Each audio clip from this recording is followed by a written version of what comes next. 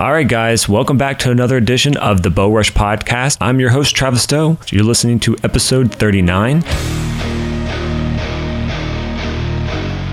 This is the continuance of episode 38 when we were speaking with Aaron Neilson about Africa. So if you haven't listened to that yet, before you go into this episode, backtrack and start listening to episode 38 because you're going to absolutely love it. But if that you have heard it, awesome.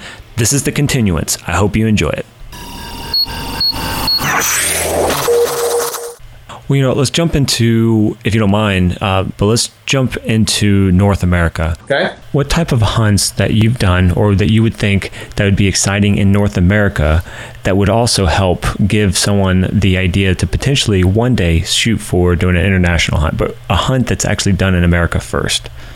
Well, I mean, listen, obviously that's going to come down to, first personal preference. But, anytime you start talking about traveling for hunting, certainly Canada and Alaska probably would pique people's interest much more so than just another elk hunt in the mountains, if you will. Oh, yeah. I've been to Alaska many times. I've been all across Canada hunting, really love it. Moose, sheep, bears, that sort of thing. Any of that stuff would certainly pique the interest of the adventure hunter. But I will tell you without any question, the only continent that I haven't hunted on is Antarctica, and it's like I told Scott. I mean, they don't issue penguin licenses, so I probably won't be going there. But if I had to pick one hunt that was ever the greatest adventure I've ever been on, unquestionably, it was a polar bear hunt. Wow. That was, and I did shoot a big polar bear. Saw several polar bears, but just to be on the pack ice that far from any sort of civilization and to see a wild polar bear was the entire experience, with the Inuit guides and the dog sled and, everything about it was unquestionably the greatest adventure I've ever been on. I guess mine for years, is my bucket list, the one I want, and some people might think it's not the biggest achievement, but to me, I think it'd be amazing, is a caribou hunt, a spot and stalk with a bow in Alaska. Well, it is. I mean, listen, it's, and I think that's the great thing about hunting and hunters is, and I think that's one thing we as hunters need to start getting back to a bit more, which is when you look at the anti-hunting sentiment, there's one thing that they're all united on: stopping us, period. Whether I think that your idea of a fabulous, wonderful hunt being a caribou is a great adventure is not the point. The point should be that I'm a fellow hunter and I support whatever it is that you want to do. I mean, we see too many arguments. You see them on Facebook. You see, bow hunters versus gun hunters, and you guys know what I mean. We've all seen traditional versus will guys. Oh, yeah. We've seen all of this a million times. And, listen, I don't want to shoot a canned lion, but I support those. If they want to do it, good for them. You know what I mean? I mean, as hunters, if we don't start coming together more, we're fighting amongst ourselves while the antis are all fighting against us. And that's just that simple. Basically, we're giving them fuel for the fire. Well, I think not only are we giving them fuel for the fire, but, while they're trying to break down the back door, rather than us, fortifying the back door, we're in the middle of the fort, trying to burn the fort down. Yeah, like husband and wife bickering. Yeah, and I'm not saying it's in all cases, but I think you guys know what I mean. I would like to see us as a community, continue to come together much greater. I mean, whether you're a trophy hunter, whether you're a meat hunter, whether you shoot squirrels or elk, or I don't care what it is you hunt. If we don't start, bantering around each other and helping each other, we're going to find that we are going to lose this battle, and our children and our grandchildren are never going to get the experience that we have as sportsmen today. Well said. Yeah. Is there anything that you do, because that's a great spin-off topic, is there anything that you have your hand in that really is pushing for that next generation, the whole, replace yourself? Well, I mean, listen, I don't personally have any children, so I don't get that great sense of accomplishment of passing that directly on to my own kids. But over the years, look, I've been a hunting guide for the last 25 years. Also, that's really how I got started, and I've had the great pleasure many times of guiding clients, kids, and that sort of thing, and actually, I can't really mention it on air here yet. We are working on a new conservation organization that we hope to have up in about 3 to 6 months. In fact, we're right in the middle of it now. Maybe we can do another one of these, and I can tell you when it comes out. But would love to. Absolutely, yeah. That's yes. I mean, at whatever level that somebody chooses to give back, is really up to them. But I just think that if we don't continue to do that, we're gonna continue to lose the opportunity for the future. And really, what I think the part that people often miss about that is it's not just the opportunity for us to be hunters that we're going to lose, but the wildlife is going to lose too.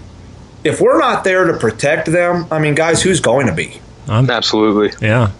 And it's the funny is there's such a small thin thread of how I even became a hunter, because my father, he loves the meat. He'll eat any type of meat, but he's not a hunter in heart. He couldn't do it. In his mind, is he would rather take a picture than actually shoot one. But my grandfather and great grandfather, they were all hunters. They had guns. They passed along. My dad actually got rid of the guns when my grandfather passed away, and I was a young kid. He didn't want them in the house. He didn't want anything about them. But luckily, our next door neighbor, they were hunters, and I saw them always constantly every year bringing in, it was deer, but I was fascinated over it, and they were willing at me being a young age, and they were around 40 plus, so I was the youngest kid. Their kids didn't even want to do hunting, but I was interested.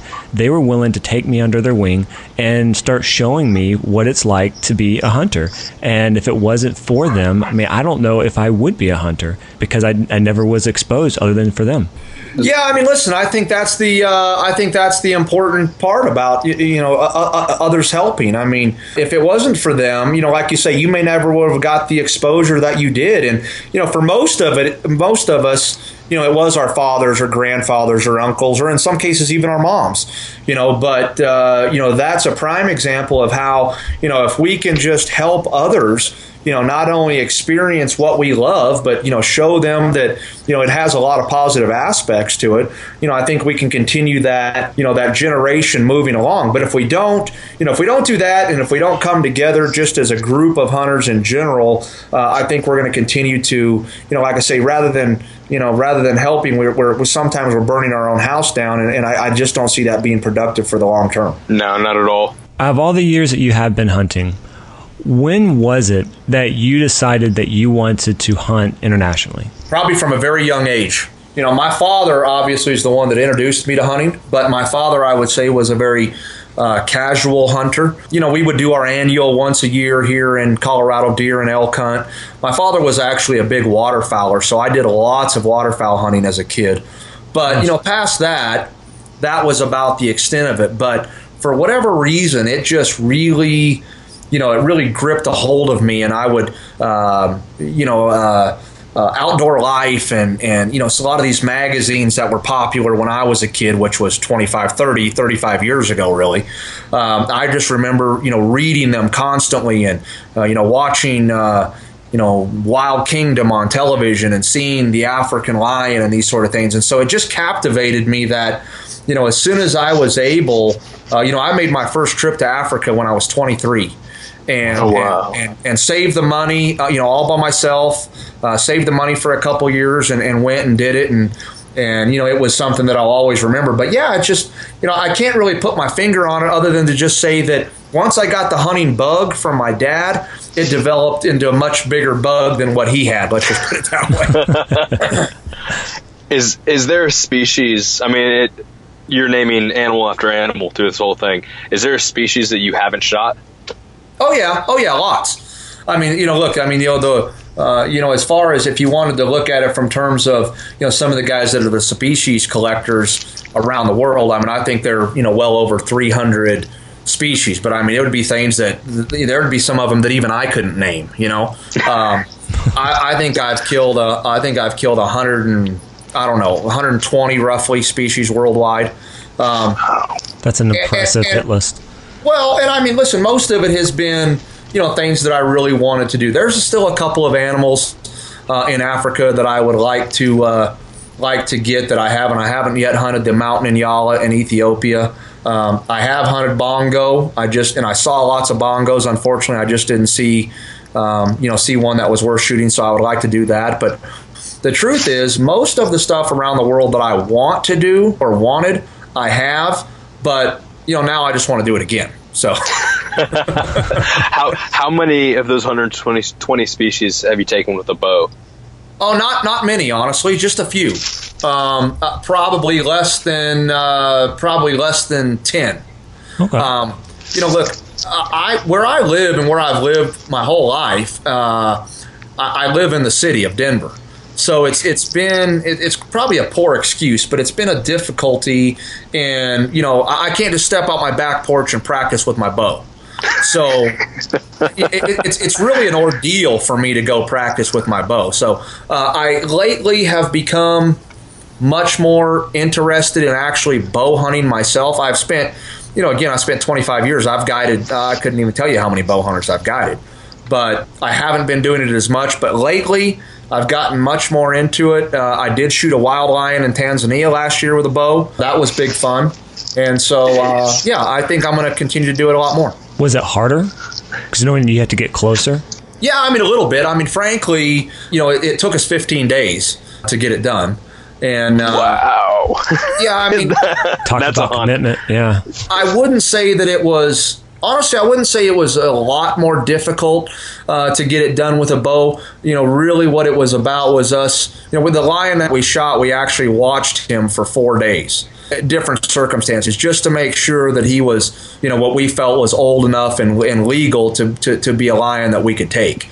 And, once we determined that, we got a ground blind set up and different things. And of course we were baiting him. So, lions are, like I said, look, they're opportunists, man. They're going to take a free meal anytime they can. Mm-hmm. And, but yeah, it was great fun. I really enjoyed it. Would love to do it again. And, I've really become more in tune with bow hunting just because a lot of these things I have shot so much that it's going to give me another opportunity to challenge myself. Does that have any effect on the cost, being that, I know sometimes being that it is more of a primitive way, the chances are maybe not as effective. Is there a cost difference? No. No. Okay. No. In fact, on the rare instance, it'll actually cost more to hunt with a bow, just because guys feel like it's taking more of their time and effort and energy, and which is true. But no, you don't usually get.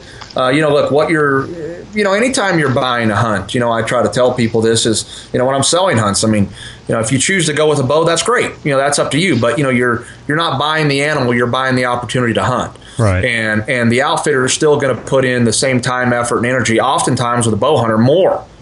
So, the price, although your odds of success might be lower, the price certainly shouldn't reflect that because you chose to go with that particular weapon. Does price ever come into play on the type or size of animal? Like I heard on a few podcasts before, someone brought up the subject where the negativity aspect is that you technically can be like, it might cost $10,000 or $20,000 for this animal, but for an extra 15, you can get that one. Is that kind of what normally could happen out there? That's only a case that happens, again, if we're talking, if we're talking Africa, for example, okay? That's only a case that'll happen in South Africa on your high fence places, all right? Mm-hmm. So when you're hunting wild Tanzania, if we're going to go shoot a kudu, we're going to go shoot a kudu. If he's 51 or 60 inches, he's going to be the same price. Okay, we're hunting a wild kudu. If you go to South Africa and you want to shoot a 60-inch kudu versus a 50-inch kudu, my friend, I promise you're going to pay a difference. And the same holds true. Like we were talking earlier about the red stag in New Zealand. If you want to go and shoot a 350 stag, okay, he's going to be X price. But if you want a 400 stag or a 430 stag, it's going to be this price or this price. So. Yeah, in certain circumstances, that certainly does play a role, but it's mostly in the case of the high fence stuff. When you're hunting wild areas, 99% of the time it's like, listen, we're hunting elephant today, or this week or this month, we're going to find the very biggest elephant we can, and you're going to pay the trophy fee, but the trophy fee is all the same. So South Africa is the Texas of Africa. Look, I have said, you guys laugh, but I've said this a bunch of times. I mean, I love it. Don't get me wrong, but oftentimes I'll compare South Africa to just what you're doing is just taking a long flight to South Texas. That's so funny. Well, going into, you brought up about the guides. One of the things I've never really felt comfortable knowing or to even ask. The guides spend all their time, they're there with you day and night. They're doing the best they can to find you the best animal. I guess it depends on the location, the type of animal, but what is a reasonable amount for tipping wise? Like, are you supposed to, or do they expect it for one? Two, how much is reasonable and what would be unreasonable? Like, that's way too much. You don't even need to think about that. Well, that's a really good question. And yes, around the world now, guides have come to expect a tip. And I don't have any problem with that. I mean, listen, I'm a guide myself, so we all appreciate it. I think to answer the question would be, as far as an all-encompassing answer, would be very difficult. But here's what I would say. I would say, as a general rule of thumb, a lot of guys will look at a cost of a hunt and say, on average, we're going to tip our guide, 10%, maybe 15% of the hunt cost. Okay? Okay. Now, obviously, the ability to do so, depends on your financial position. Guides all understand, or they should understand, that a tip is just that. It shouldn't be expected, but it is an additional gratuity that we appreciate. So if a guy can tip you $300 or $3,000, he's doing the best that he can. So like I say, so based on that, I mean, you got to look at your own financial position and say, I spent $10,000 on this hunt. If you can afford to tip the guy $1,000, if he gave you a good service and you killed a nice animal and you're happy, do so. If you can only afford $500, well, do the best you can. But the only thing I would say to people is, don't insult the guide. I had a guy one time who had a great hunt, wanted to tip me a sack of potatoes. Literally a sack of potatoes. Yeah, he was a potato farmer, so he thought I would just move over a sack of potatoes. Don't insult him. I mean, if you're going to tip him $50, just keep it. Just don't bother at all. You know what I mean? But other than that, yeah, I mean, if it's, and I know I said earlier, you should appreciate anything, but you know what I'm saying. I mean, be reasonable, be respectful. Mm-hmm. If all you can do is a few $100s, do so. But yeah, look, I mean, I've seen some guys on, safaris and things. I've seen them get 10. I've seen guys get tipped, $30,000 guns. So. Wow. Yeah, I've seen that several times. I always felt worried to the thought of if I was ever out there, and if some people in my situations, if I was able to ever go out there, it would probably be almost like a life savings to have that type of experience. And so, that extra percentage of thinking ahead of how much more would either be I won't be able to go, just thinking ahead because I couldn't afford it, or if it was $300, if that was literally the bottom line, would they be, think negatively at the end when I present that as this is my contribution as a thank you. And I always never knew what would be a good way of presenting something like that. No, listen, I mean, most guides, most professional hunters anywhere around the world, are very in tune to their client. And they understand, look, a lot of them appreciate the guy that, they appreciate more the guy that, has to work for it, earned it, saved and scrimped and that sort of thing. So when he can't tip the same money on the exact same hunt that the guy before him did because that guy is a multimillionaire, they totally understand that and oftentimes respect it more, to be honest with you. They know that, look, they're working guys too. They understand they can't afford, most of them can't afford to do the hunts that they guide. So, in most cases, you don't have to worry about that. You just do the best you can. And, the best way you can respect the guide is work hard on the hunt, So that way, the opportunity to be successful is going to be there when the time comes. So basically, don't almost assume they're going to do all the work for you, but participate and be part of the hunt for the reason of being there in the first place. Well, that's right. I mean, listen, a guide can only do so much. I mean, he can't shoot it for you. He can't carry you there. Right. He can't make you see it. He can't make you see the right one. I mean, you certainly have to go, the preparation that it takes to, handle whatever elements that you're hunting in, whatever country, wherever you're going, and you have to go with a certain level of confidence and ability to do your part. Like I say, when your guide spots that big bull at 250 yards and he's kind of in the trees a little bit, I mean, he'll do his best, but he can't make you see him and he can't make you shoot him. You gotta be able to do that part yourself too. And if you can, obviously, you're going to be more successful. Wow. lots of information. How much North American hunting do you do? A lot, love it. Obviously my heart is in Africa, but I'm only a couple of species away from taking the North American 29. I'll probably hope to finish it next year. Most of them I've shot and enjoy hunting, but I love it. I love hunting Alaska and Canada. Probably the elk, the North American elk will always be my favorite here. I love hunting big bull elk. I love hunting bears, brown bears in particular. I've done a number of brown bear hunts. I really enjoy doing that. But honestly, guys, I'm probably like you guys. I mean, if you called me up tomorrow and said, hey, man, we're going to go coos deer hunting down the street, I'd be like, well, let's go. A chance to go hunting. Yeah, I mean, I just love to hunt. I am a trophy hunter, I guess people would consider, because that's the part of hunting that I enjoy. I love, matching wits with and trying to find the biggest thing out there. Doesn't mean I always do. Frankly, most times I don't. But that to me is the part of hunting that I enjoy. I love seeing them. I love the pursuit. I love spot and stalk, and I love trying to find the biggest one I can find in the woods. It doesn't mean that my philosophy of hunting is the same for everybody, or nor should it be. But regardless of that, just the fact that going hunting, is what is what really drives me to continue to try to be successful in life. So I have the opportunity to do it. So here in Georgia, we're getting amped up because on the calendar we are 40 days away from opening of archery season. In Colorado, they open up, I think, first season's end of August, I think. That's right. So, what do you have on your list? What's that first hunt, or what are some of the hunts you have scheduled that you're just, chomping at the bit, can't wait for that morning to come?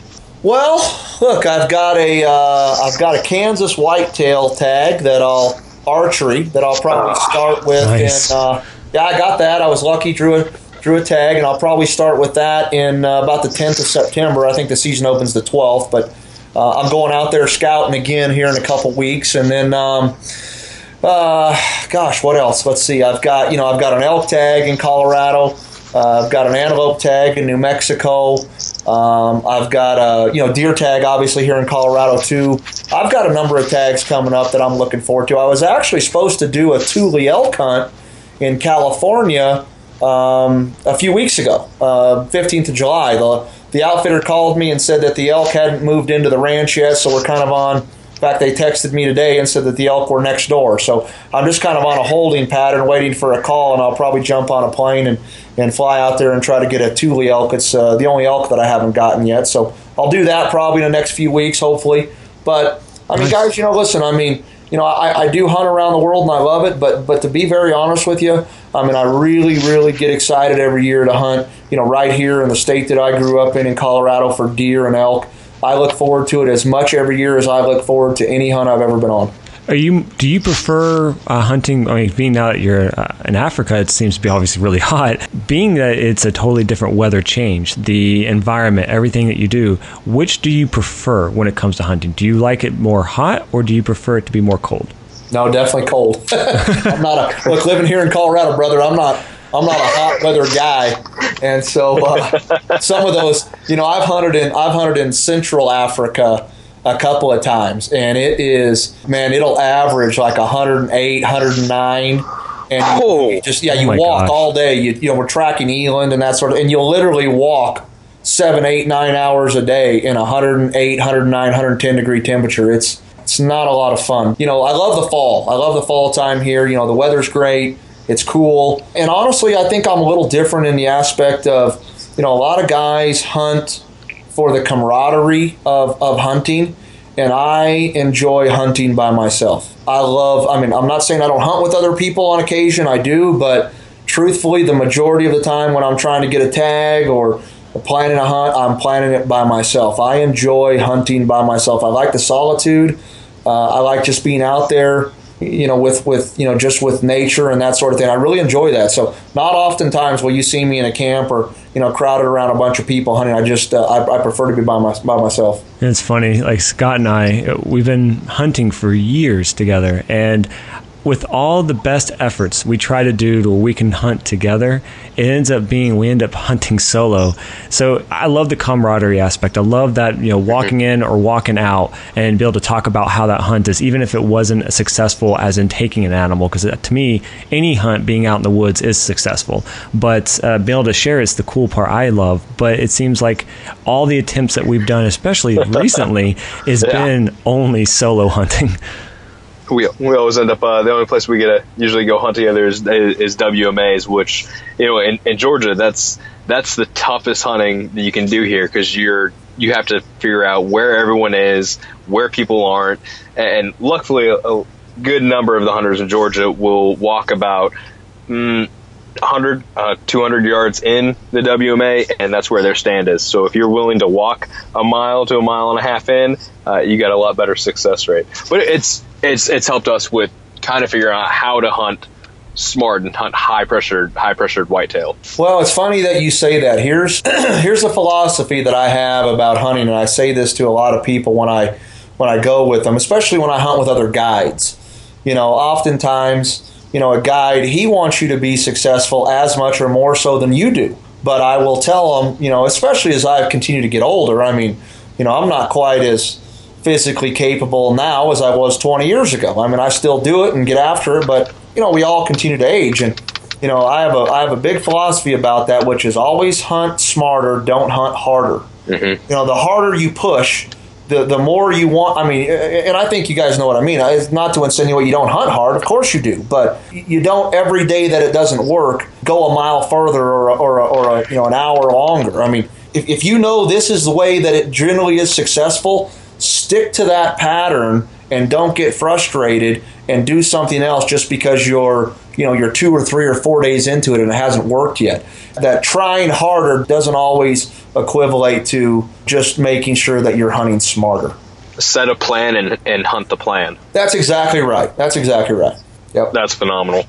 Well, you know, good luck this season. We definitely love to check back in with you, you know, as the season goes on, and you hopefully you get the elk species you haven't got and get a few more hunts under your belt. I'm sure you have some great North American stories, and we'd love to have you back on and talk through some of those. Guys, listen, I mean, I would love to. I enjoy speaking with you guys. I like to see, you know, young, hardworking guys like yourselves trying to, you know, make a niche for yourself, not only in the industry, but in the, you know, just the world of hunting in general. You know, it reminds me a lot of myself when I was young and you know, trying to, you know, be successful at doing this. So, yeah, I very much enjoyed talking with you guys. Certainly would love to do it again, and if I can be of service, please let me know. It's been a real pleasure. If anyone's wanting to know more about you or stay in touch, like, what are some of the ways that they can reach out? Well, they can certainly try to contact me, you know, via my website, which is Global Hunting Resources, or www.huntghr.com. That would certainly be one way. You can certainly look me up on Facebook. I just have a normal personal Facebook profile. Believe it or not, I've done the public profile or public person things or whatever the heck it is on Facebook. And I've done it. Guys, I've done the Instagram thing a bunch too, but I'll tell you the interesting story is, you know, the anti-hunters are after me so bad all the time for all my lion hunting that they have, every time I put up an Instagram page, they will hack it and shut it down. Wow. They've shut down my Facebook page a couple of times. So I've just found that, as much as I would like to be out there more in the mainstream media to, solicit myself, my opportunities, my business, and of course just, share in the hunting world, as soon as I get, more mainstream, if you will. I mean, look, I tried Twitter once. I mean, that was a disaster.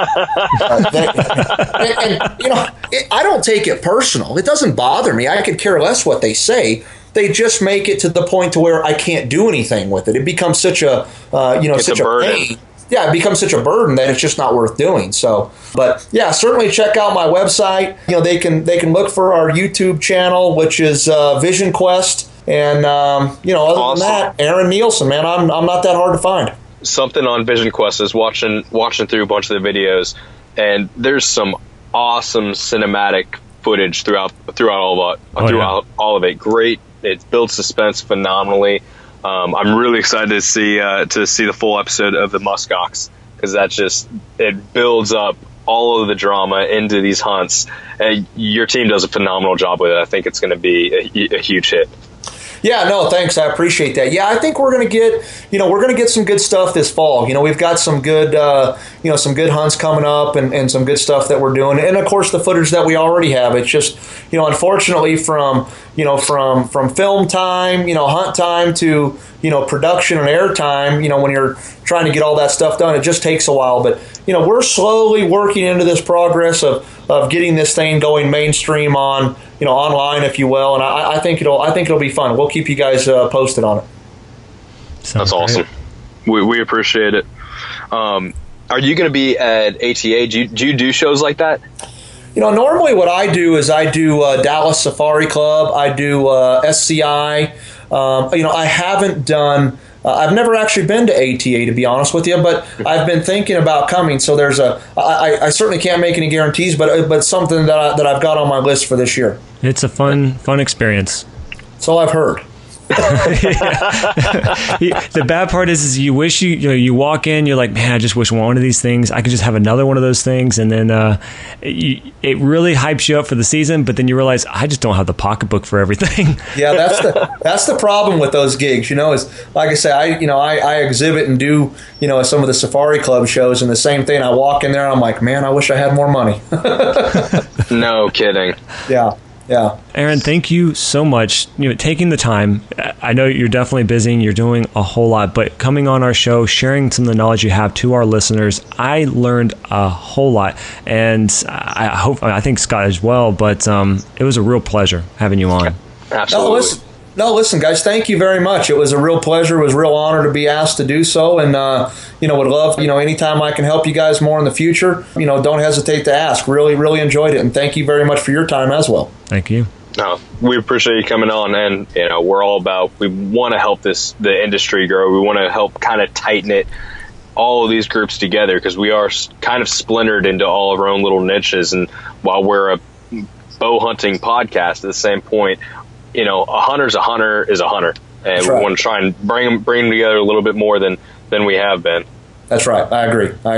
Okay, well, thank you guys very much. Greatly appreciate it. Thank you. You.